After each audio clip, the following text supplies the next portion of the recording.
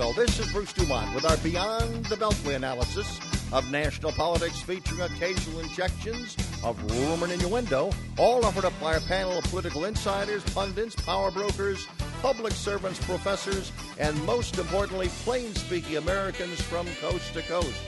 Tonight featuring our Final Four: Democrat Richard Boykin, Democrat Patrick Cotter, Republican Chris Roebling, and conservative Judith Sherwin.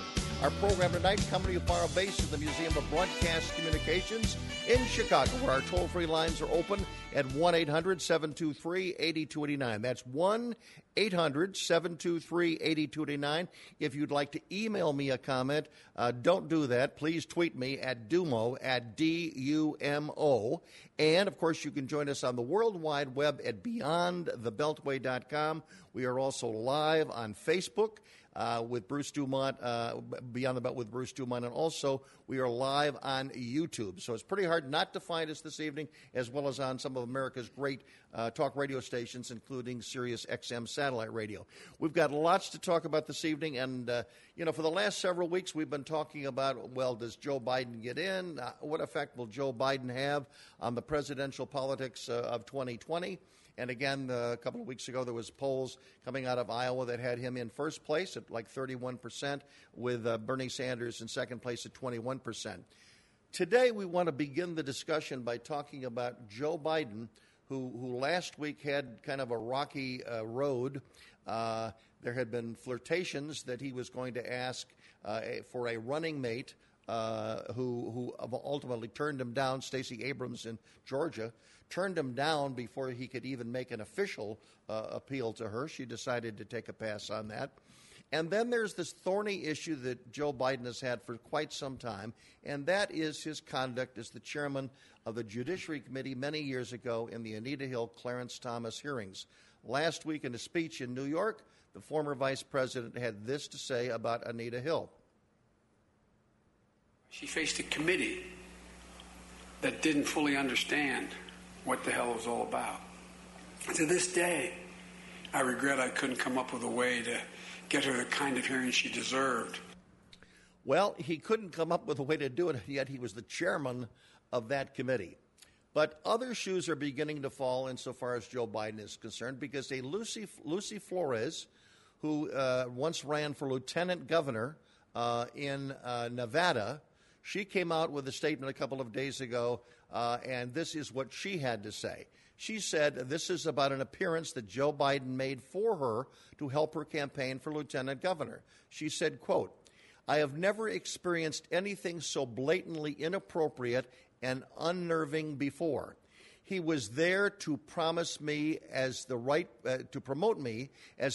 person for the lieutenant governor's job. Instead, he made me feel uneasy, crass, and confused." So that's Lucy Flores. So now you say, well, who is Lucy Flores? Well, Lucy Flores, it turns out, is a fan of Beto O'Rourke's. But this is a story that comes out, and of course Joe Biden has already responded to this, and this is what Joe Biden had to say. He said, "To my many years on the campaign trail and in public life, I have offered countless handshakes, hugs, expressions of affection, support, and comfort. And not once, never, did I believe I acted inappropriately. If it is suggested I did so, I will listen respectfully, but it was never my intention." End of quote. We're going to begin this evening. We're welcoming a new guest this evening, Judy Sherwin. We thank you very much for joining us this evening. Thank you. You're a longtime Facebook follower of mine, and likewise. What is your reaction to what Joe said, and should Joe be measured by the standards of 2019 or the standards of 25 years ago? Well, first of all, thank you very much for having me on the show. It's a pleasure to be here. Joe being measured by the standards of today, I mean, he doesn't have a choice. He's going to be measured by the standards of today. The incident that she describes, if it actually happened, is inappropriate to the max. I mean, I can't even imagine a total stranger coming up to me behind me and doing what he is alleged to have done to her, which is to put his hands on her shoulders. And putting his hands on her shoulders is not a problem. Leaning over and smelling her hair and giving her a big, long kiss on the back of her head. She's a total stranger. Where in the world would he come off doing something like that? Let's hear from one of our Democrats, Patrick Cotter. You're an attorney, but you're also a political activist. What's your reaction to is this an important issue for Joe Biden? I think it's important in the sense of how he responds, and I think his response today was good. I think it was about the best response he could have given. I frankly don't put a lot of weight on this. I think it's a tempest in a teapot. I think people who don't like Joe won't like him after today, and the people who do. Everybody's known that Joe is an old-time flesh pet. You know, he's a guy who grabs your hand and he hugs you and he kisses you. We've all seen that. We've all seen it. I think, with all respect to Ms. Flores, I think it's amazing that the first time she thought to mention this to anybody was the night before Beto O'Rourke's formal announcement of his running, and where she was with him when he announced. So I find that more than a little bit suspicious. I don't think this, frankly, changes things really for Joe. Let's ask our other Democrat, Richard Boykin. Nice to have you back on the show. Your reaction? Thank you very much for having me. I agree with Pat Cotter that this is much ado about nothing. Look, I think that you take sexual harassment allegations seriously, but that's not what's being alleged here. Quite frankly, he's studied the Lyndon Baines Johnson way of things, and that is he's used to touching people, and he's always been that kind of friendly guy. And so, quite frankly, I don't think he meant anything by it. Would I do something like that, kiss somebody on the back of their head? Nah, I'm not that kind of a guy. Chris Roebling, your response. Republican? I think it shows just how seriously the sharks are swimming in the Democratic primary field already. And I think that we have to look at the Democratic primary field as very large, and I think there are going to be a lot of currents, there are going to be a lot of sharks, there are going to be a lot of dimes dropped, to mix metaphors, and you're going to see a lot of gotcha journalism from one side against an individual, from one side against another side, et cetera. And this is a foretaste of what he can expect if he gets in, and I think it could get very serious. I think also a couple of weeks ago in this program we talked about the vault, this huge vault of all kinds of video that exists with Joe Biden. In fact, there was a piece of video which we'll share with our television audience, and this was Joe Biden in action. Involving some of the activities that you're talking about. Again, for those on television or watching on television, it's Joe Biden with his hands on a woman's shoulder and then giving her a kiss. The wife and of the yes. designee for Secretary of Defense, Ash Carter. That's right. Oh my gosh. Yeah, that was the one that came out today, but there will be more than. More that will come. Well, we do have to pause for a moment, and then we'll be back. By the way, Michigan State beat Duke 68-67. Oh, boy. So we've got Michigan State, Auburn, Texas Tech, and Virginia. That's the Final Four. That's my final word on basketball tonight. But I thought there's some people, I know we got some people out in Spokane, they're still crying in their beer.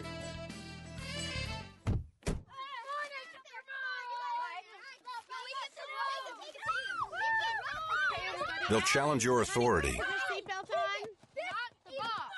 They'll try to break your will. They'll push you to the edge of your sanity. Because that's what kids do. But this car is your territory, not theirs. Defend it. Who makes the payments? Who cleans it? Who drives it? You do. That's who. And in here, your word is law. So when you say you won't move until everyone's buckled up, you won't budge an inch. Until you hear that click. Never give up until they buckle up. A message from the National Highway Traffic Safety Administration and the Ad Council. For more information, visit safercar.gov/kidsbuckleup. Chris Dumont back in Chicago. We continue our discussion. I'm going to spend a little more time talking about the Democratic field because we've talked a lot about others except Joe Biden. A texter sent this note in. If this woman is now a Beto fanatic and was at his rally, it disqualifies her. Does anybody think this totally disqualifies? Disqualifies her to bring up this story now? Yeah.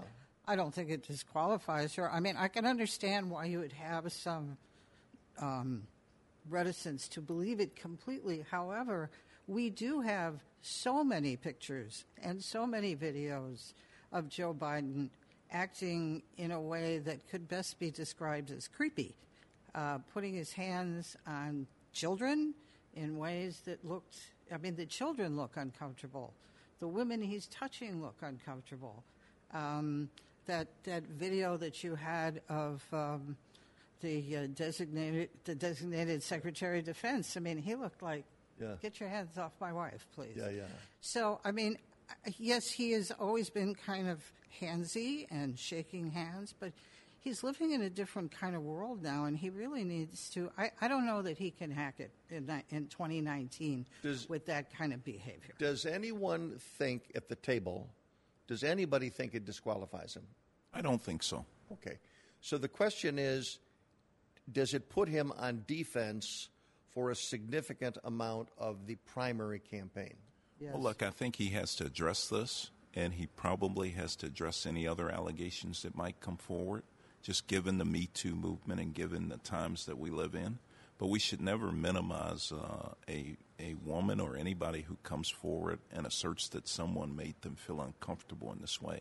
We should never minimize that. Yeah, it seems to me that the significance of this event is that it highlights what I perceive to be Mr. Biden's greatest weakness as a candidate. He is an old white guy in a year where it's very unclear whether the Democratic electorate, particularly the primary voters, want another old white guy. And this is just another way of underlining that he's an old white guy, because a young guy wouldn't do this, because a young guy would perceive that's inappropriate. I believe him that he doesn't perceive it as inappropriate. Right. But some people in the electorate would say that's the problem. You're too old, you don't understand, and therefore it could be disqualifying as far as some younger voters are concerned, not because of the event itself, but because of what it says about Joe being out of touch. Chris Roebling. Joe's well established. Everybody knows him. He's been around forever. He was vice president for 8 years, was a very popular president in Democratic circles. So he is, I think, and I said this on the show the last time I was on, the presumptive front runner. Mm-hmm. He's out there in front, notwithstanding Patrick's assertion, with which I agree, that he's sort of out of, by political sort of foundation, he's got the strongest platform. But in terms of the spirit of the age and in terms of the sort of temperature of the party today, it's not where things were when he was a kid in Scranton. It's not where things were when he became a senator in those tragic circumstances, losing his wife and kids, almost all of them in that car crash back in 1972, I believe. Mm-hmm. So Joe Biden is from another era, and I believe Patrick's right. This points that up, and not only is he from another era, not only is he aged out in some sense, not that there's age discrimination, but the other thing is ideologically, he has dealt with Republicans. He will deal with Republicans. He doesn't say that everybody who disagrees with AOC is wrong or bad or morally corrupt. So I think he's out of step with the new sort of cadres in the party. And I don't know where it's all going to go. How many people at the table believe that Joe Biden will not run? I don't think he's going to run. I mean, I think there's a really good reason that he hasn't gotten in yet. And I have to agree with Chris. He is very much out of step with what everybody else in the field is saying. But I do have to give him this. Maybe it was a week ago, a couple of weeks ago. He said, you know what? I'm the most progressive guy in terms of what I have done of anybody who is currently running on the Democratic side. And it's really hard to argue with that. Everybody else is talking.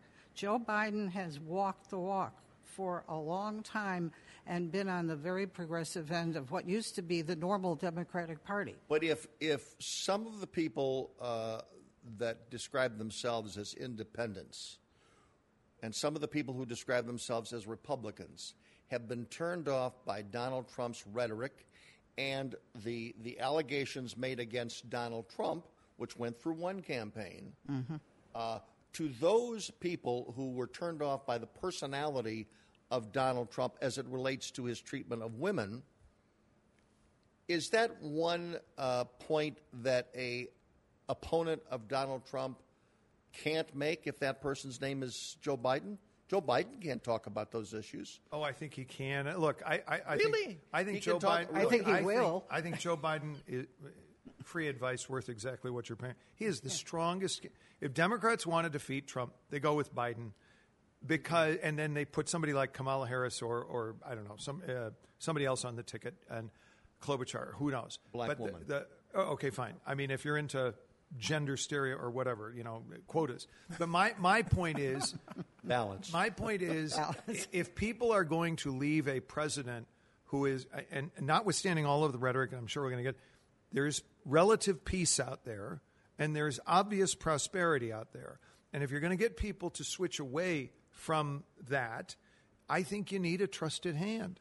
And I think having a guy like Biden, who has been vice president and has been around a long time, people pretty much know what to expect, and I think they're going to be comfortable voting for him against Trump. Patrick. Yeah. I agree with Chris. The way I see it is it depends on what the Democrats decide to do. If they want to run a campaign saying where our slogan is back to normalcy, we've had at that point it'll be 4 years of this roller coaster with Trump. If you want to get back to normalcy, there's no one more normal than Uncle Joe. Joe Biden is normalcy. He gets you back to quiet days where we go entire weeks without thinking about the president. Does anybody remember that Does era? anyone remember that era? I remember that. Right. Yeah. So Obama. I agree with you. Joe is the guy if our theme is normalcy. In my opinion, the problem is there's too many people in my party who have the view that that's not our theme and that our theme should be revolution. And I don't mean that in a bomb throwing way. I mean we're going to throw out all the old rules. We're going to bring in people who their qualification is they've never been in government before, and it's this notion of we got to have our own revolution now to undo the Trump revolution. That's a theory in some parts of my party, and I don't like it. But that's where it will come down for Joe. If we decide to go run on normalcy, return to normalcy, Joe's our guy. If we don't, it's going to be somebody else. Okay, for the discussion, because only one person thought that Joe might not run, I would agree with you. I think there's a possibility that Joe Biden will not run. He would rather be remembered by history as a beloved vice president as opposed to a potential 3-time loser for president. That's correct. I believe that. But my question to you is, if Joe Biden decides not to run, who amongst the current crop of candidates emerges as the safe, establishment, moderate Democrat standard bearer? Richard? Well, or not standard bearer because they'd have to win the nomination. Look, but takes that lane. Let me just say this, that from the current field of candidates, it seems like Bernie Sanders is going to be that revolution guy. Yeah. The person who's going to, Medicare for all and big ideas to get us to the revolution that Patrick talked about. Right. But that's not going to get us to normalcy because I don't think we're going to have the money to pay for these things. Right. And so, quite frankly, I think you're going to have a big back and forth. And, God knows if he's going to be able to defeat Trump. He's not the best candidate to defeat Trump. But who replaces Biden as the moderate? Yeah. Patrick? Is it Klobuchar? Cory Booker. Cory Booker. Cory Booker, you listen to what he says. You look at his record. He is not a revolutionary. He is a very intelligent, pragmatic guy who works with Republicans when he thinks it's appropriate, who goes out of his way not to demonize opponents, which puts him different than other people, some of the other people in my party's bus load of candidates. I think that if Joe isn't there, somebody like Cory Booker could step up in a credible way and take that mantle of, no, I believe in old-time politics where I can disagree with your judgment, but I never challenge your motives. Let's hear from the Republicans. Do you agree that it would be Booker? No, I don't think it would be Booker for a variety of reasons, but the person who I think is the most normal on the Democratic side at this point, who could sort of restore normalcy if she could get a push from the media, would be Amy Klobuchar. I found her very not crazy when we were going through the Kavanaugh hearings, and almost everybody else was. I mean, I didn't have to turn the sound off when she started talking because I thought I'd throw something through the TV. I found her to, in other ways, to be very credible and very well-spoken. And she's not an old white guy. I think she comes from a very progressive state.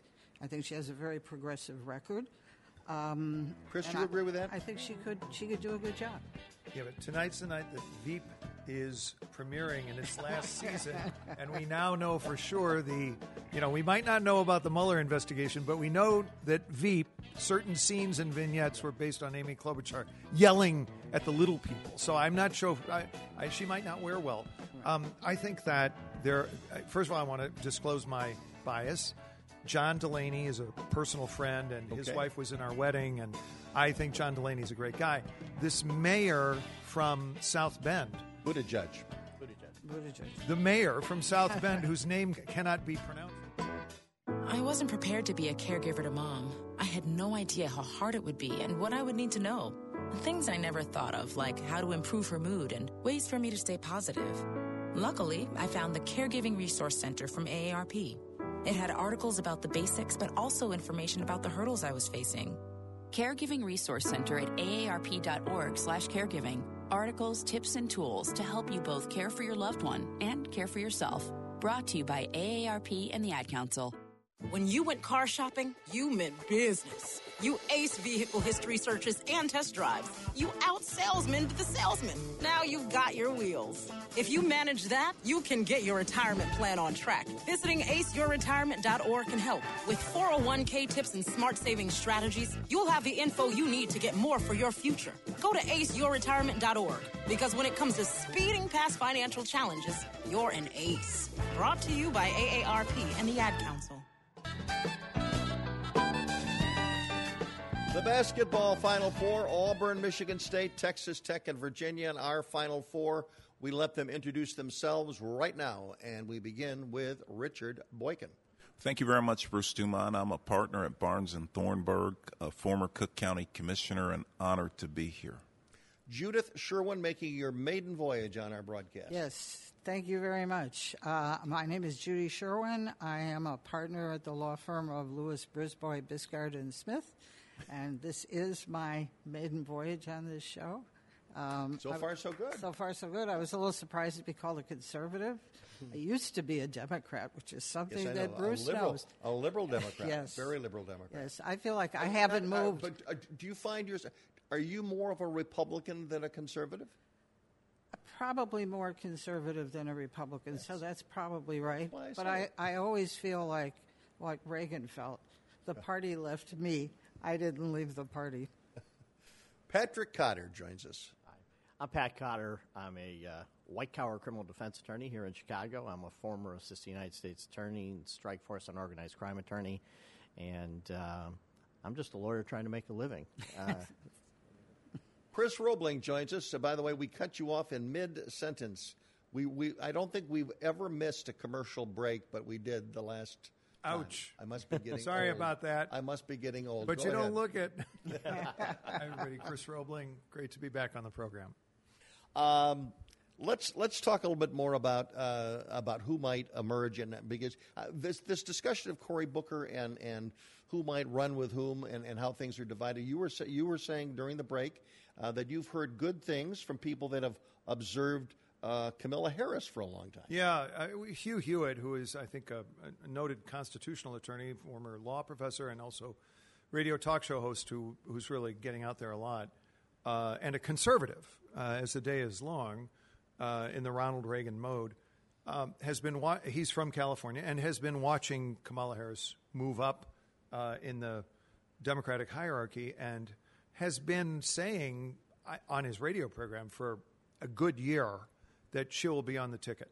And he said, do not underestimate this lady. She knows what she is doing. Her political acumen is tops, and she's going to bring together many elements. And I think that's I think there's something out there that's the next chapter for the Democratic Party. I personally think that it's always like one or two elections from ceasing to be a national political activity, and I realize that not many people join me in that view. But I do look at Kamala Harris as having a certain amount of charisma, but also a requisite amount of substance so that she can articulate a vision which is distinct from that of, say, Trump. Richard Boykin, obviously Hillary Clinton did not get a huge turnout in the black community, which is one of the reasons why she was not elected, certainly in the state of Michigan being just one example. Does there need to be an African American on the ticket to help drive turnout, either at the top of the ticket, or would a vice presidential candidate give the African American community something they could get enthused about? Look, African Americans are the most loyal base of the Democratic Party every election. And so, quite frankly, I believe that putting an African American on the ticket, the right one, would be the right thing to do. And who would be the right one, in your view, at this moment in time? Of the candidates that are running, I like Kamala Harris. I mean, right now. Mm-hmm. But quite frankly, I think the field might grow a little bit. Does her, and it's been very publicized in California, her longtime friendship, relationship, however you want to describe it, however intimately you want to describe it, does her relationship with Willie Brown, the former speaker, is that going to be a moment in this campaign where her background is going to be out there for people to discuss, and we will be reviewing what she did 20 years ago? Well, look, I think that everybody's background is going to be fair game for the media, but quite frankly, I think that serving as the chief lawyer for the state of California, she did that, and she did it exceedingly well. How did she get that opportunity? Well, she's been tried and tested. And so, quite frankly, I think all of that's going to be fair game. Tried and tested. Is that the way you would put it, Judy? I would not put it that way. What way would you put it? Look, I think she's been a political phenomenon. She probably, God, there's a million ways you could put this. All of them would be bad. She got an extra start in her political career, obviously, from this relationship that she had with Willie Brown. Everybody knows it. Will it come up in a big way in the campaign? Everybody knows it already. I mean, I don't know how much of a thing you can make about it. Not in the Democratic primary. No. Right. No. Should she be on the ticket then? Well, if she's on the ticket, there will be a problem. I mean, as we all know, because we don't live with a normal presidency and the president is in everybody's head all the time, every day, he won't let something like this go. You'll hear about it in a variety of ways, in a variety of very nasty and unpleasant ways. And it's going to affect the votes of a lot of people who do not think that this is the way one ought to get ahead in life. Patrick Cotter, you're smiling. I am smiling. I don't know whether to be happy that the issue we're talking about that Kamala Harris may face is her relationship with this gentleman 20 years ago. I don't know if that's progress. We're talking about an African-American woman running for president. And I know I'm grateful that the issue we're talking about is her personal relationship. The fact of the matter is people get their starts in all sorts of businesses, including politics, through relationships. I think Richard's point is exactly the right one. And I can't imagine, I'm trying to imagine what that voter looks like who has no problem with Kamala Harris and would vote for her anyway because they love her. But, God, she had that relationship 20 years ago, and the first job she got, maybe she wasn't completely qualified. People like Bobby Kennedy becoming attorney general because of his brother. I mean, it's a non-issue. It's not going to lose her a single vote, and I think a lot of women would be very offended by the notion that a woman who has done the job for over 20 years and done it brilliantly, as even Hewitt says. The idea that she would be challenged because of her relationship 20 years before, somehow suggesting that, well, because she's a woman, she might have slept her way into it. I think that would get her votes. I think should we get to this point, which is still 14 months away, 15 months away. If she ends up on the ticket, presumably as the vice presidential candidate, although at this moment, if Biden doesn't go, she could be the one. But I think it would blunt some of the criticism of Trump for his sort of unmade bed background. And Dalliance. Unmade bed. How is that? Whatever you want to call it. I don't know how do you say into this stuff? Why are we talking about all of this? Okay. Because I think that frankly, I think that she ends up going in the same. She's maybe not as far left as Elizabeth Warren or Bernie, but she's pretty darn far left, and I think that's going to the solution for the Democrats is not going to be the color or the gender. It's going to be the substance. And if they are perceived, as they I think are now because of their reaction to Mueller, who they were praising for 2 years, if they're perceived as hard left, I think they're outside the realm of can we pay for these projects? They're outside the realm of the values and the interests of the regular average American family and the voters thereof. When we come back, this will be the next segment. We'll get into more about the Mueller report. But I want to just button up one thing since we're talking about the Democrats. And I want to get from our Democrat response.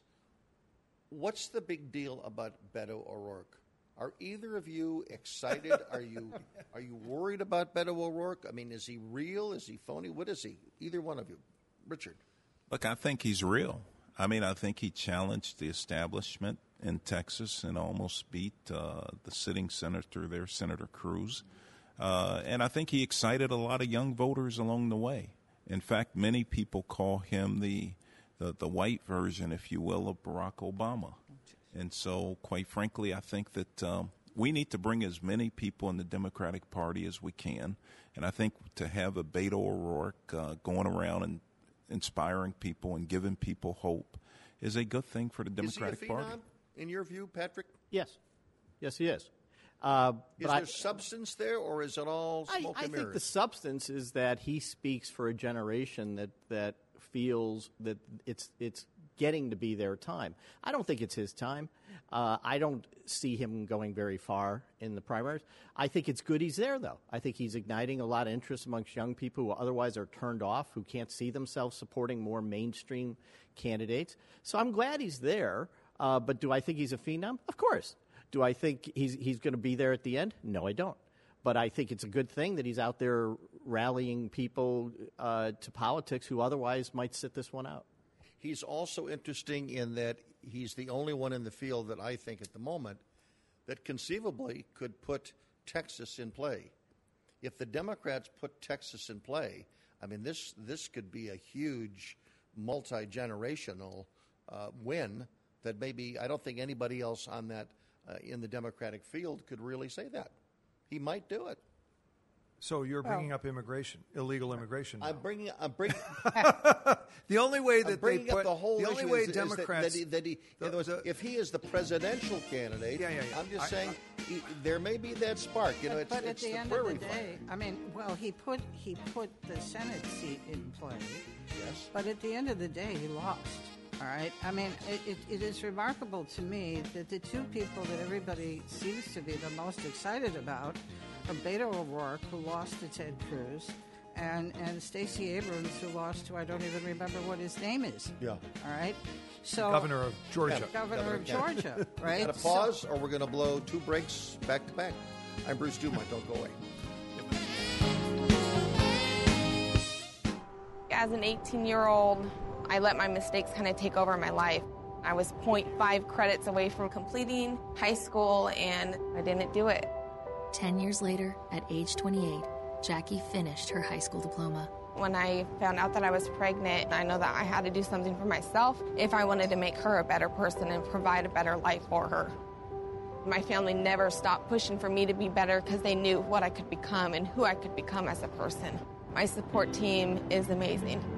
The educational director, my sister, and even my 7-year-old daughter has just been more than the support that I could ask for. I've been given an opportunity, and I'm just thankful for it. No one gets a diploma alone. If you're thinking of finishing your high school diploma, you have help. Find free adult education classes near you at finishyourdiploma.org. That's finishyourdiploma.org. Brought to you by the Dollar General Literacy Foundation and the Ad Council. Let's come on back in Chicago. We're going to now talk about the Mueller report and the Bob Barr letter. And Patrick Cotter, as a former member of the Federal Justice Department, you have offered opinions on Robert Mueller and James Comey on this program for the last couple of years. What's your take on at least the version that we know of now from the Attorney General? Do you have questions? You obviously have a lot of questions, I would assume. Yeah, we all do. I mean, everybody does. I think the Barr letter was exactly what it promised to be. It was sort of key points. I don't think it was meant to be even a comprehensive summary. He was providing a quick response, saying, here's some key points that I took from the letter. I think the biggest news out of the Barr letter was that Barr made a decision, that Mueller had said, look, we think obstruction of justice could go either way. Reasonable prosecutors could disagree about whether there's enough to go forward. And Barr said, well, in my role as Attorney General, that's my call. And my call is it's not. It's not enough to go forward against a sitting president.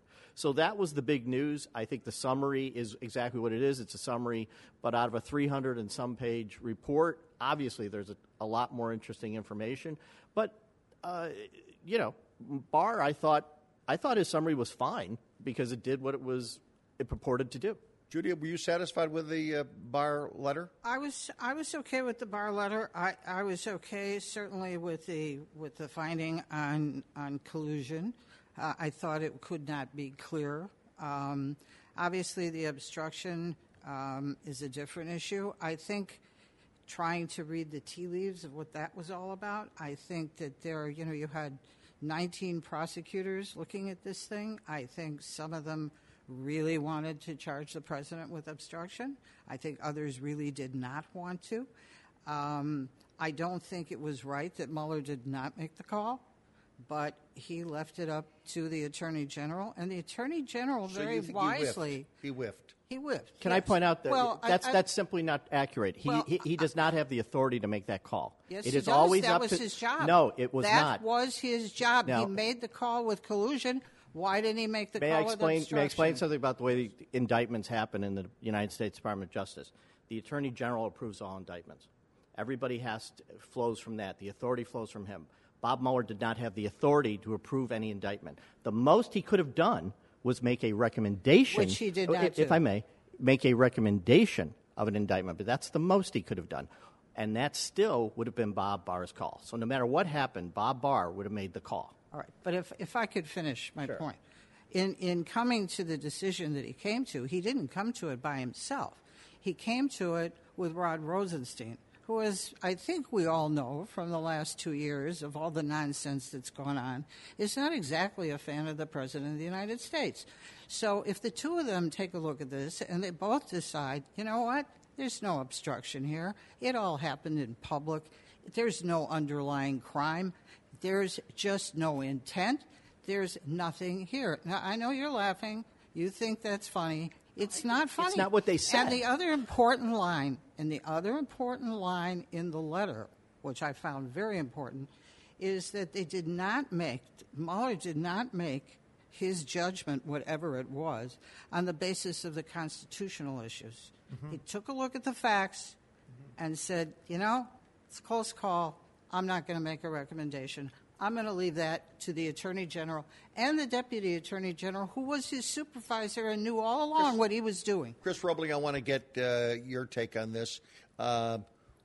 Would you advise the President to stop saying that he has been exonerated? Because the letter from Bob Barr clearly states that they did not exonerate the president on the issue of obstruction of justice?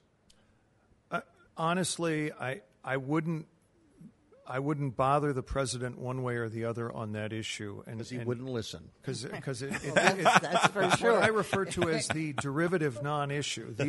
The real issue here is that, in my humble opinion, now that we've gone through this horrid 2-year national nightmare for no good reason, we're going to have to sort out how we got here. And I believe that is as important, or in fact, because we're talking now about potential abuse of prosecutorial discretion, of the FISA process, of in fact, Rosenstein's decision at the time of Comey's firing, we're talking about a series of things that go back into 2016 and Carter Page and Papadopoulos, and even possibly before. So we've got a lot of potential, very serious, very salient issues, and those must be, in my opinion, completely disclosed to the people. But are those the type of things that you would put high on a list of the politically important things that need to be done? No. Here's why. Let me just finish. Yeah. If the Republicans are making the point that there's too many Democratic committees that are wasting time going over fine-tooth comb for their own political purposes, could the Democrats could an independent say, enough with what happened in the campaign, we don't want to know that, enough what happened to the FBI? That's the Republicans trying to get the Democrats to eat dirt. In my opinion, what we are talking about here is the integrity of our federal law enforcement agencies and intelligence agencies. That makes it significant. But the reason that it doesn't have to be the front burner issue for Republicans is because the United States Department of Justice Inspector General is currently in on this, and we've got maybe not a special prosecutor, but we've got the Idaho U.S. Attorney looking at all of this. So internally, we're moving towards some process there. Okay, when we come back, and it'll be in the next hour, I want to hear Patrick Cotter's response to that. I'm Bruce Dumont. Don't go away. Another full hour of Beyond the Beltway coming up.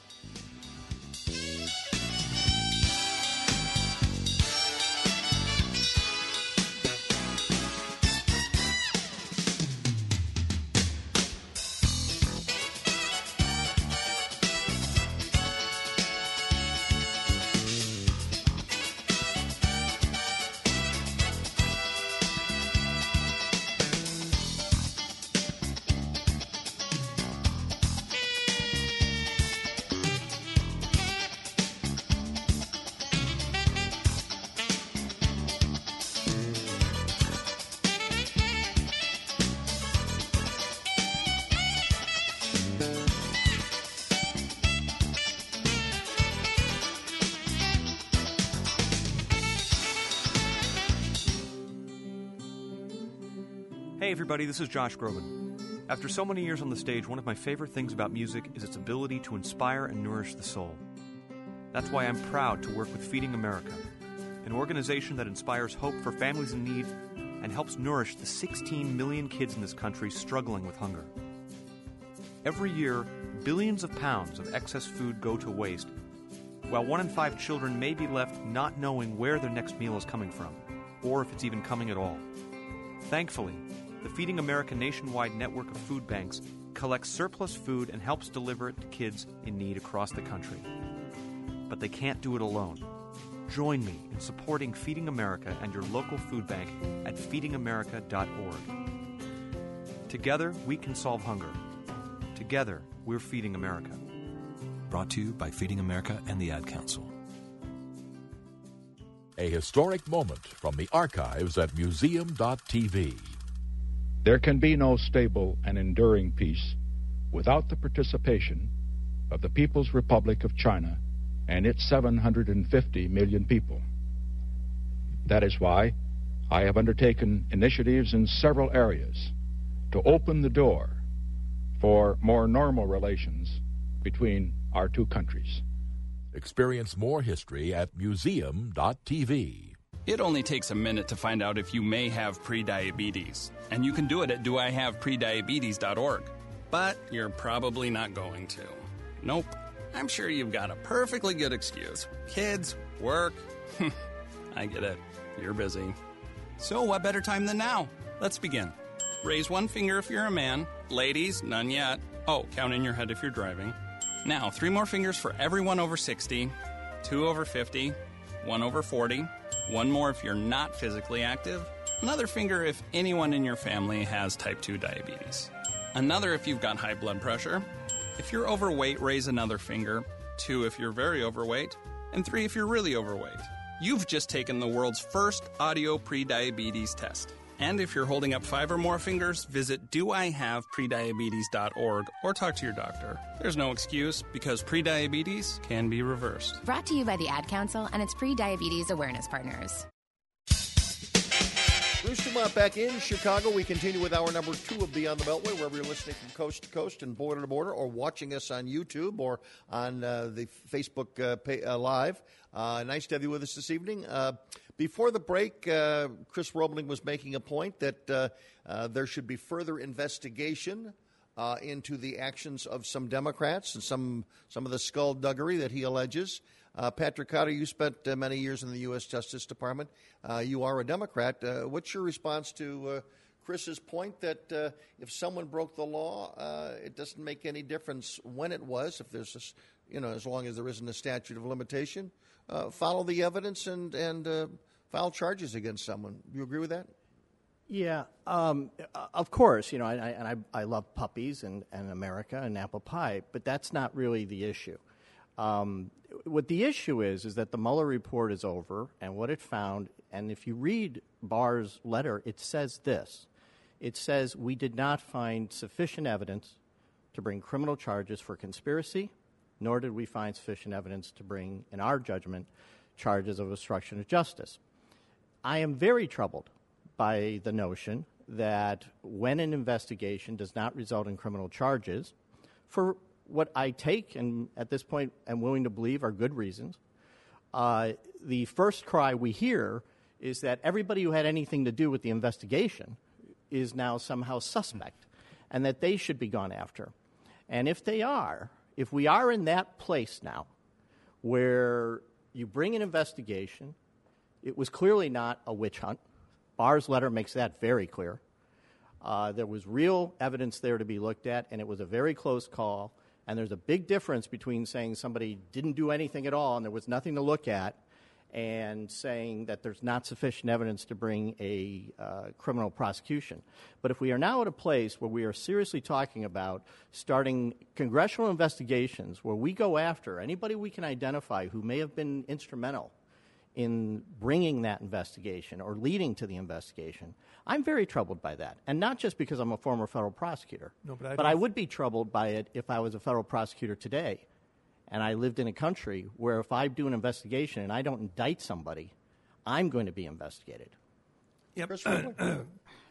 I think Patrick's point is inapposite because nobody's talking about going after either Mueller or the 19 activist Democrat attorneys that he hired, many of whom of course not. were hired, were people who had been working directly for the Clintons or people who had contributed to her campaign or to other Democratic campaigns or people who had, histories of attacking Trump and Republicans and everything else. So in that sense, I'm going to take the Mueller document as illustrative of a pretty serious investigative effort that found exactly what President Trump and others have said from the beginning it would find, and that is, notwithstanding your distinctions. And I think you're overstating neither of us have a copy of the Barr letter with us. We could look it up on. But the point here is we're not talking about Mueller and the people who did the investigating. What we are talking about are the obvious irregularities with respect to the original FISA filing, with respect to the dossier, with respect to targeting Papadopoulos, who is, by any presidential campaign standard, a total nobody, or with respect to targeting the other individual. If you just focused on just you're narrowing your investigation. Let's hear from our Democrats. Is that something that needs to be looked at? The origins of the FISA request and the Steele dossier? I think that at this point the American people are ready to move on beyond the Mueller report. Look, we got to make sure the other that half of America was ready to move on 2 years ago. But what we have to make sure, and the president said it in his State of the Union, I think, that we got to be careful of revenge politics, that we just can't go after people and that sort of thing. One of the things I'll say is this. The Russians tried to influence our elections. I think everybody agrees with that. Facebook, social media, all of that. We got to figure out how do we make sure that our elections are free and clear for 2020 and that, foreign entities aren't influencing our elections. Look, if somebody broke the law, then, of course, they ought to be held to account for it because the law is important. That's why we have it. I want to ask a follow-up to and then I want to go to Judy. For the last year and a half on this program, we have had numerous conversations, some with some of the people around the table, about the makeup of the Mueller team, that it was too partisan, including yours truly, okay? Okay. That was put out there in the court of public opinion. I think the court of public opinion has rendered a verdict that the Republican perspective was probably viewed by a lot of people. Okay, the report's now in. Those people didn't do what you thought they were going to do. They did not offer evidence. No, they did not offer evidence on collusion, and there was at least a split decision on whether or not there should be. Why are people, Bruce? Why did people go to Paul Manafort's home at 4 o'clock, 5:30 in the morning, with guns drawn, sticking guns into the face of a wife? This is a nonviolent offender whose attorney had been cooperating. The same is true of Roger Stone. There were the Andrew Weissman brutal tactics are replete. They are spread upon the public record of this sorry chapter in American history. But isn't that standard operating procedure? No, it's not. No, it's not. No, it's not. No, it's not. Absolutely not. All right, let's talk about what happens. With the mafia, maybe. No, I'm a white-collar criminal defense attorney. I have been for 20 years. I've had many clients woken up in the morning by FBI agents with guns. And they were there investigating healthcare fraud, and they were there investigating pharmaceutical violations. So that's kind of, in my opinion, with all due respect, it's a red herring. As far as the Mueller team, let's remember who picked the Mueller team. Bob Mueller. Who's Bob Mueller? Lifelong Republican, Marine, lifelong DOJ public servant. The idea that Bob Mueller, establishment as capital R establishment as you can get, and the idea that Bob Mueller is so stupid or naive that he would have picked a bunch of partisan hacks is ludicrous. And that's the suggestion. And you got to make up your mind. Either the Mueller team was a bunch of partisan hacks out to hang the president, or they came out with a report that said there was insufficient evidence to prosecute him for a crime. You can't have it both ways. Right. That was the essence of my question. Judy, okay, well, what's your response? I don't think – I think you can have it both ways in the sense that, well, you can laugh. They came to – well, I'm glad you think it's funny. They came to two conclusions. Okay. So coming here today, I decided I would bring the copy of the Barr letter with me, and if you will permit me, I will read a little bit from it, where it says the report – this is talking about Russian interference. Right. The report further explains that a primary consideration for the special counsel's investigation was whether any Americans, including individuals associated with the Trump campaign, joined the Russian conspiracy to influence the election, which would be a federal crime. The special counsel's investigation did not find the Trump campaign or anyone associated with it conspired or coordinated. As the report says, the investigation did not establish that members of the Trump campaign conspired or coordinated. You can't get any clearer than that. Hold it. We'll be back in Chicago.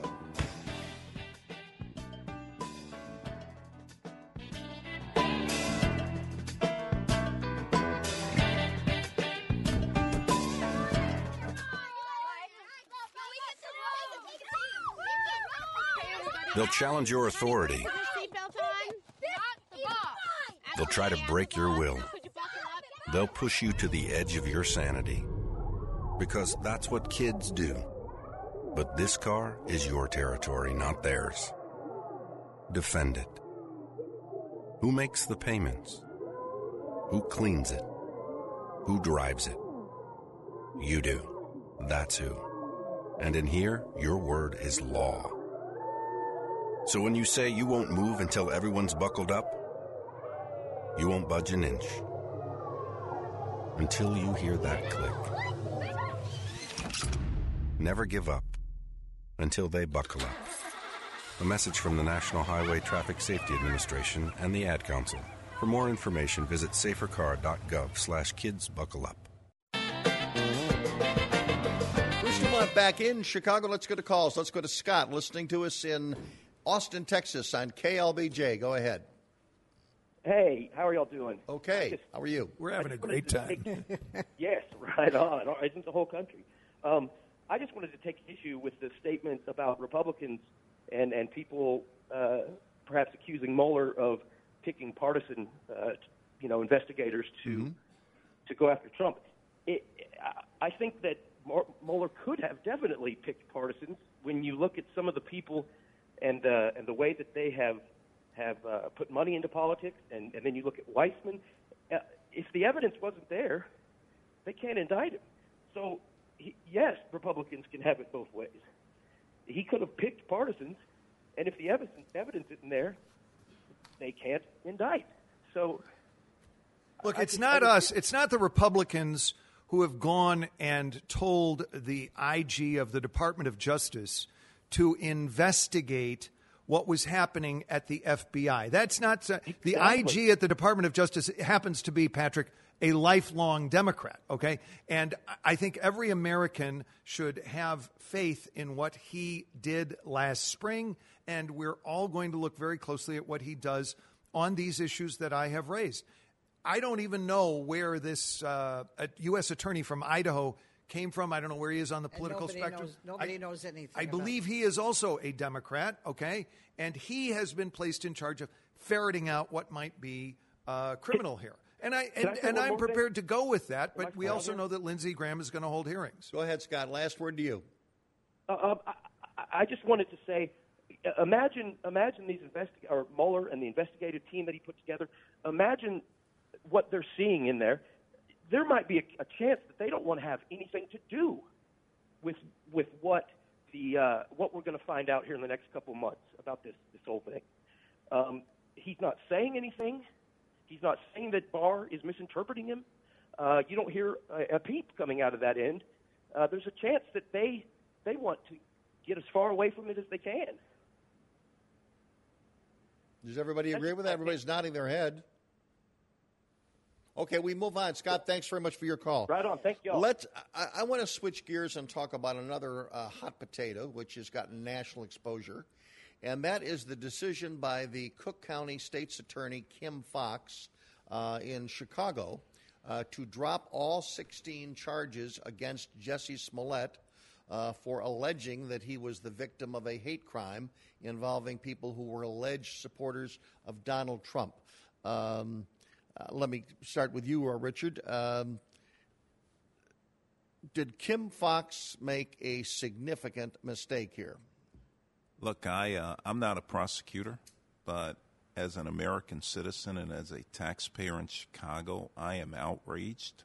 I'm outraged because of all the time that the police put into investigating this matter and because they brought 16 counts against him, the state's attorney did. And quite frankly, she recused herself in the beginning because she was having conversations with the family members and with Tina Chin, who used to be chief of staff to Michelle Obama. Mm-hmm. That's a no-no, too. She shouldn't have been doing that. She showed bad judgment here. To let him go with a $10,000 bail or bond that he had posted and not even apologizing for this matter. And then she undercut her first assistant when she said that the case had holes in it and they didn't think that they could prosecute him. This is unbelievable to me. It's unreal, and quite frankly, her office should be investigated around this. She should be investigated by an outside entity and figure out what went wrong here, and why are the taxpayers of the city of Chicago smacked in the face by this? Tricata, you're a defense attorney, have been for the last 20 plus years. What's your response to the state's attorney of Cook County and how she handled the Jussie Smollett case? I think the fix was in. This is a deal. It was a dishonorable, corrupt deal. Anybody associated with it should be investigated by anybody that is neutral and able to do it, like the FBI or Department of Justice. It's outrageous. It is not what happens to poor people in Cook County. It is not what happens to most people in Cook County. It's completely indefensible, and her explanations keep shifting.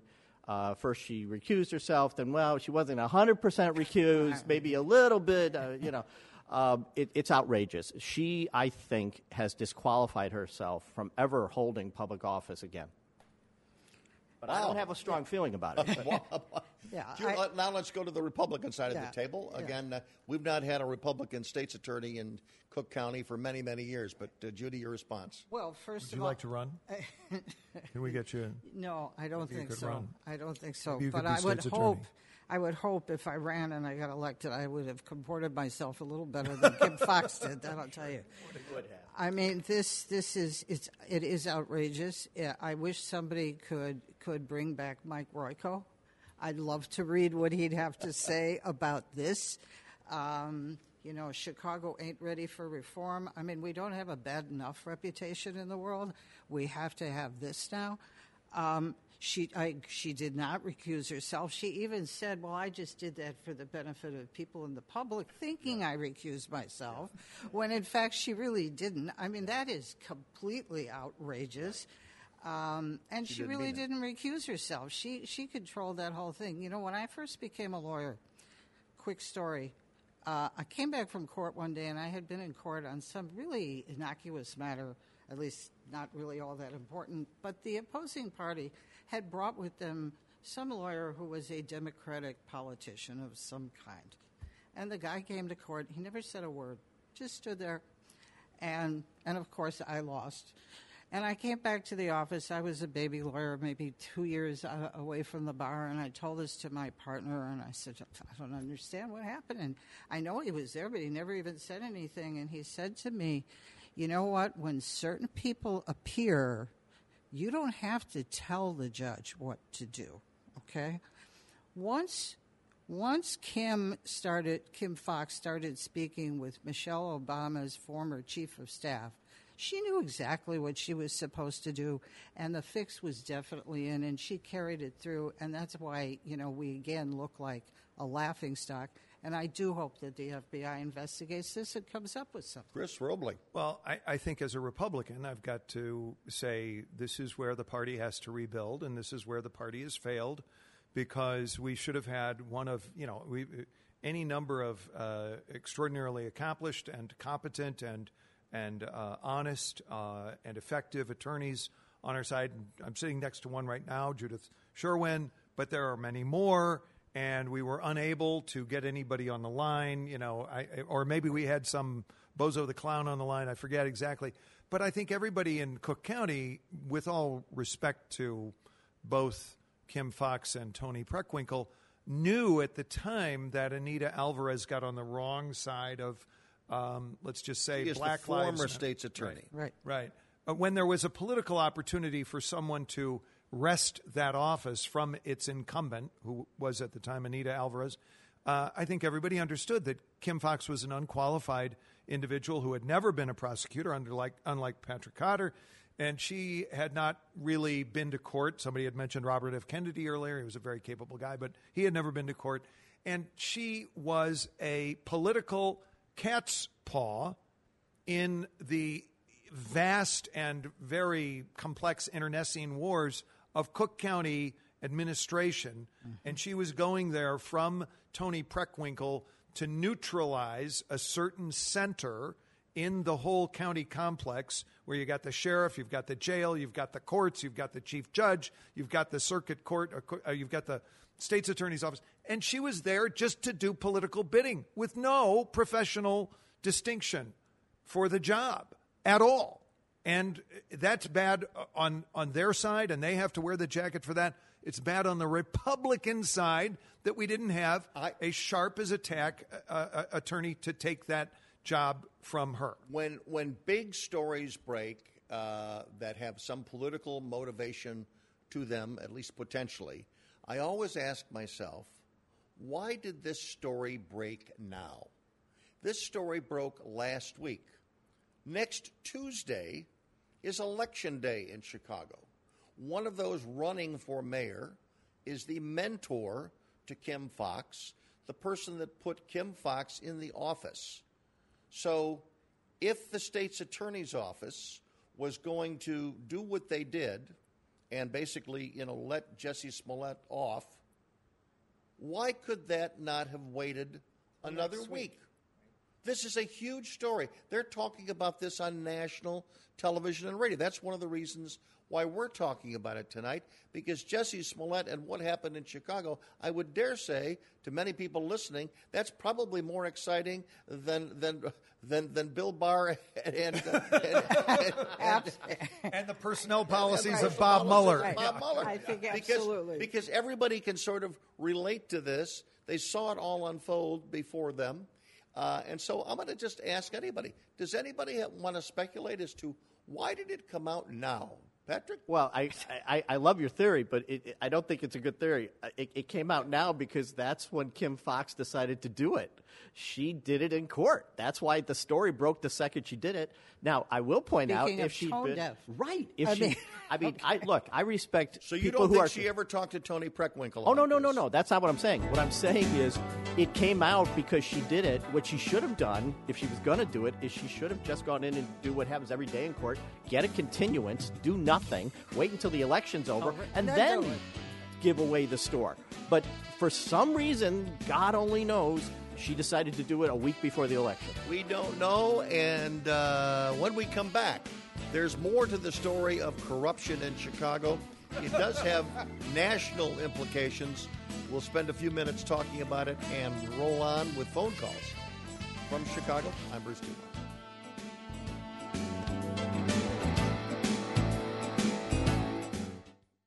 I wasn't prepared to be a caregiver to Mom. I had no idea how hard it would be and what I would need to know.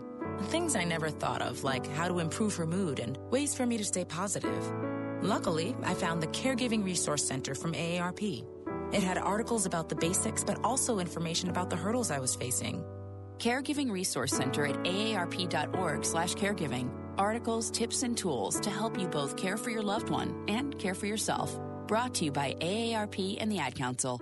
When you went car shopping, you meant business. You aced vehicle history searches and test drives. You out-salesmaned the salesman. Now you've got your wheels. If you manage that, you can get your retirement plan on track. Visiting aceyourretirement.org can help. With 401k tips and smart savings strategies, you'll have the info you need to get more for your future. Go to aceyourretirement.org, because when it comes to speeding past financial challenges, you're an ace. Brought to you by AARP and the Ad Council. Bruce Dumont back in Chicago. Thank you all for joining us around the table this evening. We've got a great panel around the red table. And by the way, this is the only national show that really does its show from a round table. Every other show is this is a real live. Everybody can see it. It's a red round table for those watching us on TV.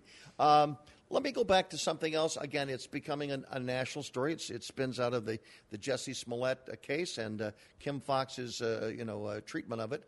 Rahm Emanuel, who only has a couple of weeks left to go as mayor of Chicago, he seems to want to go out in a blaze of glory, going after Jussie Smollett, going after Kim Foxx, to become a national. I mean, he's being praised on Fox News because of what he's saying. What does everybody make of Rahm Emanuel's response to this? We'll start with Judy. I mean, when I heard him on television the other day, I thought he was Tucker Carlson. I couldn't believe it.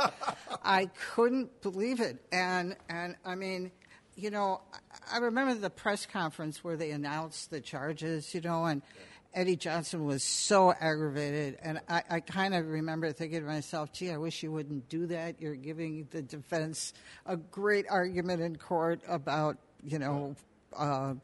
prejudging the case and all of that. But, I mean, these guys were really upset. And, I think I will say this. If he were running for mayor, I'm not sure he would have come out that way. Right. You would have heard his usual language probably behind the scenes, and none of us would have ever heard it. You would have pulled a Laquan McDonald, perhaps. Right. But in this case, Richard Boykin, what's your take on the mayor's response to this? This is a big story for him. Look, I think Mayor Emanuel, Superintendent Johnson are channeling what citizens of Chicago really feel. Absolutely. And quite frankly, we feel outraged by it. We feel like we've been smacked in the face. And quite frankly, she did this during a police graduation, and didn't even tip off or give Superintendent Johnson a heads up. Right. He heard about it during the graduation. So, you got to work with police. Police and prosecutors work hand in glove. Chris, you were not a fan of the mayor's, but are you on his side here? Wait a minute. I do want to say the first time he ran for re-election, I said many good things about him, and I made a point of doing that because he was so concerned about getting jobs to Chicago. I think that he is channeling. I think he's speaking up, and I think there's always freedom at the end of a term. Yeah. He's been in 8 years. Right. He can say whatever the heck he wants. Right. And I think he is genuinely upset. And he has been the victim of a state's attorney who didn't act wisely politically. That's certainly some people think that. And I think that he and Eddie Johnson are – it's impossible for them as human beings and as parents, et cetera, not to feel some frustration after the years that they have put in and the intractability of the violence situation, the gun situation in the city of Chicago, the deaths of innocents. Pat Cotter, your response. Well, I think it's all been said very well. I would just add that I think if people around the country don't understand the anger of Chicago citizens or the police chief or the mayor, you have to remember we have a very bad crime problem here in certain parts of our community. And the idea that dozens of our best detectives were taken away from solving real crimes and trying to get real criminals off the street for weeks while this actor, allegedly, told this lie. And that not only does he get away with it, but he is allowed, because of our state's attorney, to go out and for the rest of his life say he's innocent and he's exonerated. And he's running around the world saying it. It is the anger is not about so much Jussie Smollett as it is about the situation we have here and how a distraction like this literally could have cost lives. We'll never know. Right. We'll never know what criminals weren't caught because the detectives who would have caught them were out running around trying to find people that didn't exist. And we do not know how many victims of hate crimes in the future will also have been affected by this. They want to come out and make a report. And again, Jussie Smollett, given his position as a leader within the gay community, or at least a spokesman within the gay community, that's affected a lot of people as well. So this 100, by the way, the city of Chicago has sent Jussie Smollett's lawyers a bill for $130,000 to deal with police overtime. But that $130,000 is literally, it's a pittance compared to the other issues of reputation that the city of Chicago and he faces, as Patrick said, lives could be affected by this. And he still faces potential criminal liability from the U.S. Department of Justice on the issue of mail fraud. Yes. Right. So we'll see where that goes. Hey, Bruce, and the judge sealed the record. Yeah. That's the. I mean, can I tell you, as somebody that has had to go into courts for years and try to seal records, you have to wait 2 years. Right. Usually, you have to file forms. There was a whole process. The idea that this was sealed within seconds, without any explanation on the record. No explanation on the record. Well, it is outrageous. But then she backtracked and said it's not been sealed. No, I mean, that happened like in the next 5 minutes. With respect, she said, it's not destroyed. It's not destroyed. It's sealed, but it exists somewhere. And as long as we're at this point, let's just notice that she did this on an emergency motion. It wasn't regular order. Right. And there was no disclosure to the press, and she was trying to sneak it through. What's the emergency? Right. Did she in your, and by the way, we should mention there's a very close relationship between Kim Foxx and Kamala Harris. And Kamala Harris. That's a different one, but I'm talking about the relationship with Jussie Smollett. Tony Preckwinkle. Right. who was running for mayor of the city of Chicago and the former president of the Cook County Board. Current president. Who at the moment is running way behind, if you believe the polls. But does anybody believe that Kim Foxx did not give a heads up to Toni Preckwinkle about this move? I do not believe it. I do not believe it either. I don't either. No. Richard? No, I mean, quite frankly, Toni Preckwinkle runs that office. She knows everything that happens in the state's attorney's office. Well, then she's pretty tone deaf if she thought this was okay. In Royko's words, we would say Toni runs Kim. Right. Yes. Yeah. That's right. That Mike would say Toni runs her. Right. So let me summarize. Kim Foxx, in her mind, believes that she may have done right. We can't dismiss that she may really believe that. But she did this because she thought this would help Toni Preckwinkle. She wouldn't do anything that she didn't think would help Toni Preckwinkle. And they're both Does everybody tone deaf. agree with that? Then they're both tone deaf. I can't even imagine how she could have. Let me offer a suggestion to you, Richard Boykin. One of the things that's happening is we have two African-American women running for mayor.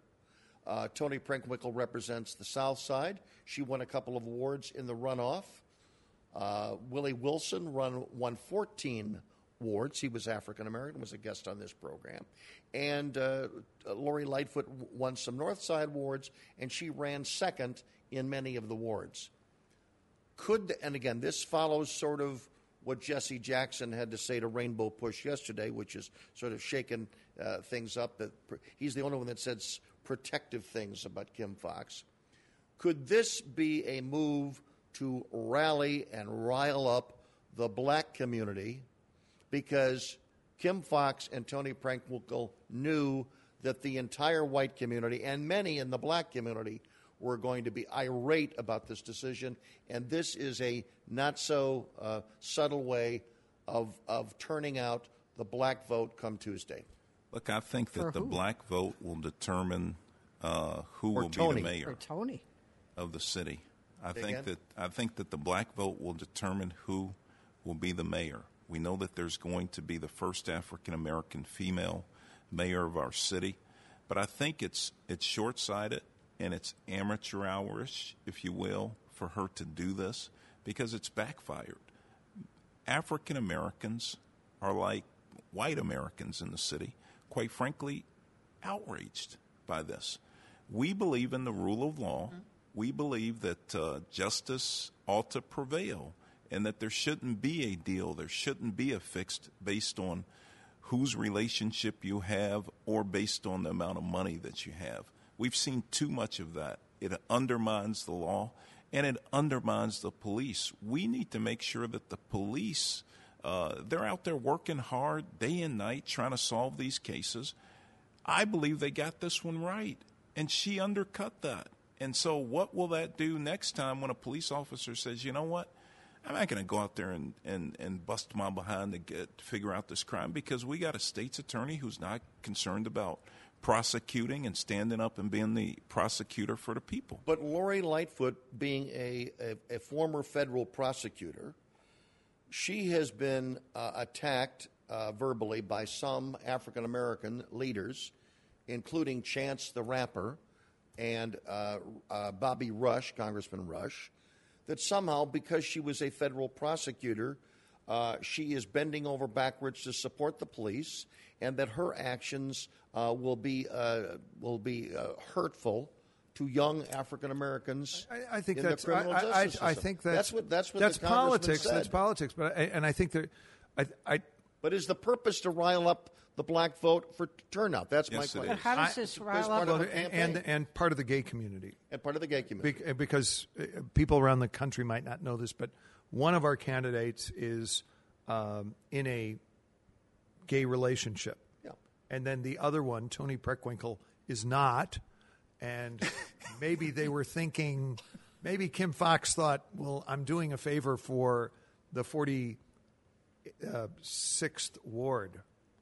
Well, let me say this, how Bruce. is Which is the sort of a epicenter of the gay community. We've got to pause. I want to get your reaction. We've got one more segment to go. I'm Bruce Dumont. Don't go away.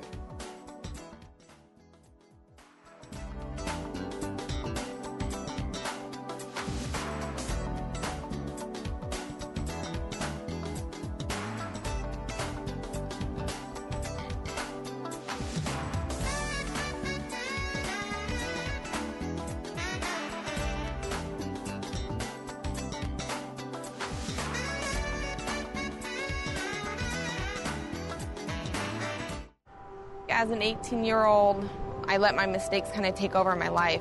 I was 0.5 credits away from completing high school, and I didn't do it. 10 years later, at age 28, Jackie finished her high school diploma. When I found out that I was pregnant, I know that I had to do something for myself if I wanted to make her a better person and provide a better life for her. My family never stopped pushing for me to be better because they knew what I could become and who I could become as a person. My support team is amazing. The educational director, my sister, and even my 7-year-old daughter has just been more than the support that I could ask for. I've been given an opportunity, and I'm just thankful for it. No one gets a diploma alone. If you're thinking of finishing your high school diploma, you have help. Find free adult education classes near you at finishyourdiploma.org. That's finishyourdiploma.org. Brought to you by the Dollar General Literacy Foundation and the Ad Council. Bruce Dumont back in Chicago, and Richard, you wanted to make some further points about the rhetoric, because for those around the country, Bobby Rush, who was a longtime member of Congress and a leader of the Black Panther Party many, many years ago, he recently gave a fire and brimstone speech in which he basically said that any African American who voted for Lori Lightfoot in this campaign for mayor would have blood on their hands and be responsible when the next African American was shot and killed by Chicago police. It got a lot of reaction. Toni Preckwinkle, who has been endorsed by Bobby Rush, has been asked repeatedly in debates whether she would condemn those comments, which have been described as inflammatory by many people. She has refused to do that. But again, give me your insight into what was said and the goal of that rhetoric. Look, I think the language that has been used, not just only by Congressman Bobby Rush, but by Toni Preckwinkle herself and other surrogates, has been hurtful and very much unfortunate. I mean, this whole campaign, since February 26th, President Preckwinkle has been in attack mode, trying to demonize, denigrate Lori Lightfoot. Quite frankly, I don't think it's going to work. I think that the voters are smart enough, even in the African American community, to see right through this. And, people want folks to talk about the issues, talk about how they're going to make their lives better. And so this election really represents, in my mind, history, hope, and change, a break away from the Chicago way and the machine way of doing things. How bad was that rhetoric in your view, Patrick Cotter? I thought it's about as bad as I've ever heard an American politician speak.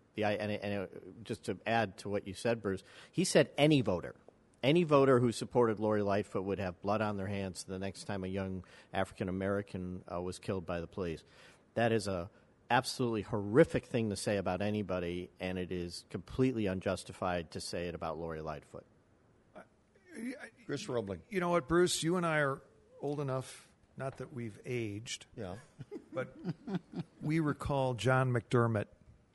Yes. And we recall conduct. Right. And we recall the concern in the city of Chicago about rhetoric after the 1983 mayoral race, right, in which we had a sort of a hapless Republican, a very good guy, a nice guy, smart guy, named Bernie Epton, who ended up in the race of a lifetime against Harold Washington. So you had one guy on the beach versus this tidal wave, and a lot of elements that were disaffected from the Democratic primary came over to back him and used his campaign as a platform to spew a lot of racial rhetoric. Yes. And. There's a lot more to the story. But John McDermott was a civil rights advocate here in Chicago, and he started a thing for the 87 campaign called Conduct, which I can't remember exactly, Committee on Non, et cetera, et cetera. And we still need it. McDermott is long gone, sadly. Great guy. He's gone. But, Bobby Rush, who's I've had a good relationship with over the years, he went too far. And he did the same. Bobby Rush did the same thing for Harold Washington. Yes. 25, 30 years ago. Absolutely. And I think you and I may have been there that night. Yes. It is. His whole purpose was to rev up a black base based on anger. It's sad. Which drove a turnout. And that's the question. Again, when we're looking at polls, and the most recent poll suggested that Lori Lightfoot might be ahead by 30 points. There's about 25 points percent undecided at this moment. Preckwinkle only had 17%, but it is almost inevitable now that in Chicago most people think that Lori Lightfoot is going to be elected on Tuesday. But if her voters, who are maybe more inexperienced and volunteers, the people that voted for her have got to turn out again next Tuesday, and a lot more people have got to turn out. And what is opposite that is the chairman of the Cook County Democratic Party, who has many ward committeemen and aldermen working for her. They're professionals. They know how to turn out the vote. And so if you have a lackadaisical or just a laissez-faire attitude on the Lightfoot people, and you have the Democratic Party fighting for its party leader, there could be a mismatch on Election Day. And that's what's keeping me from suggesting that Lori Lightfoot would be has a lock on what's happening. I certainly think, and by the way, I've not made any statement about this, so I'm going to make it now. In my opinion, Lori Lightfoot would be a great mayor for the city of Chicago. She is going to bring a level of reform to this city that this city has never, ever had. That's the only time I've ever made an endorsement in a race for mayor. But again, don't count your chickens before they hatch.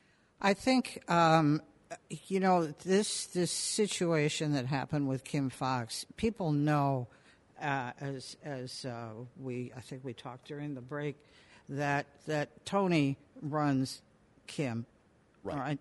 So people know that, and I think people, look at us. We don't agree on much of anything, but we all agree that this is one of the most outrageous things, corrupt-wise, for the city, for all of us that we have ever seen. I think this is going to energize the Lightfoot people who may have been somewhat lackadaisical, and they're pretty well organized. I think they'll come out, and I think they'll vote.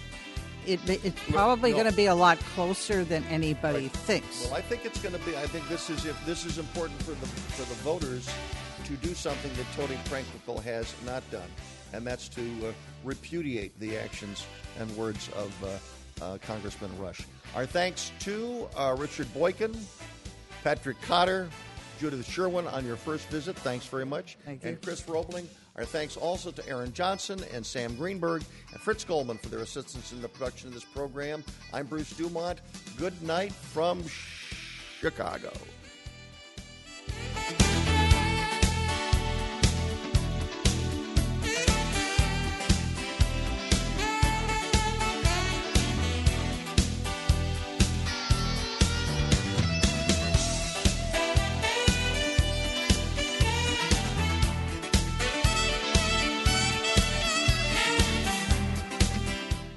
The Museum of Broadcast Communications is Chicago's perfect place for senior citizens. Enjoy a stroll down memory lane, reminisce as museum artifacts, photos, and classic TV shows trigger recollections from your childhood. Enjoy the TLC you'll receive from our expert tour guides. Discounts for groups of 20 or more. Schedule yours right now at museum.tv or call 312-245-8200. Plan your fun trip now at the Museum of Broadcast Communications. Hey everybody, this is Josh Groban. After so many years on the stage, one of my favorite things about music is its ability to inspire and nourish the soul. That's why I'm proud to work with Feeding America, an organization that inspires hope for families in need and helps nourish the 16 million kids in this country struggling with hunger. Every year, billions of pounds of excess food go to waste, while 1 in 5 children may be left not knowing where their next meal is coming from, or if it's even coming at all. Thankfully, the Feeding America nationwide network of food banks collects surplus food and helps deliver it to kids in need across the country. But they can't do it alone. Join me in supporting Feeding America and your local food bank at feedingamerica.org. Together, we can solve hunger. Together, we're Feeding America. Brought to you by Feeding America and the Ad Council. A historic moment from the archives at museum.tv. There can be no stable and enduring peace without the participation of the People's Republic of China and its 750 million people.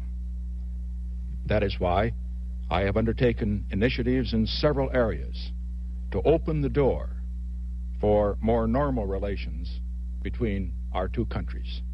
Experience more history at museum.tv. It only takes a minute to find out if you may have prediabetes, and you can do it at doihaveprediabetes.org. But you're probably not going to. Nope.